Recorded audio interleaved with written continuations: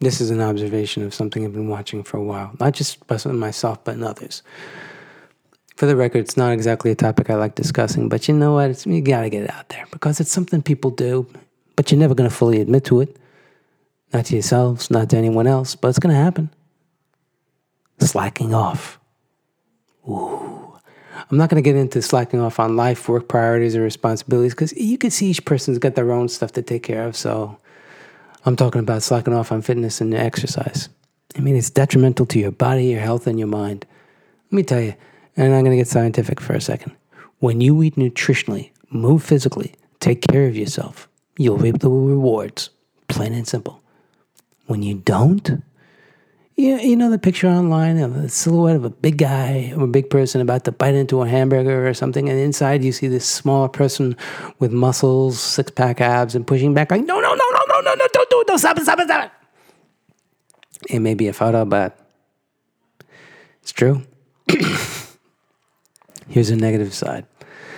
Slacking off causes, you're not going to like this, complacency, laziness, entitlement, surrender, defensiveness. And people say, and you say phrases like, I don't care, whatever, gimme, ugh, hey, to name a few. That's on the outside. That's what people hear. I'm sure on the inside, as you're doing this, there's a voice in you thinking, who are you to say that? What are you doing? Where are you going with this? When are you going to stop? Why are you doing this? And the big question, how long are you going to go like this? It's a mindset. That's it. How do you get it? Time. It's like everything in life, everything develops in time. We weren't born yesterday. That takes 9 months to develop. If you want to stop slacking off and get more productive, put in the time. Put the time in and the effort for something that you're passionate about and that's worthwhile doing. And I guarantee you're going to find a way to make it happen and put the time in to do what you want. Because if you love it and if you want it badly enough, like Napoleon Hill says, desire is the fuel to achievement.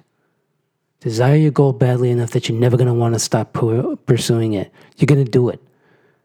Otherwise, you're going to make an excuse. Or as Jim Rohn would say, you're going to have rickets of the mind. Action is what gets you there. So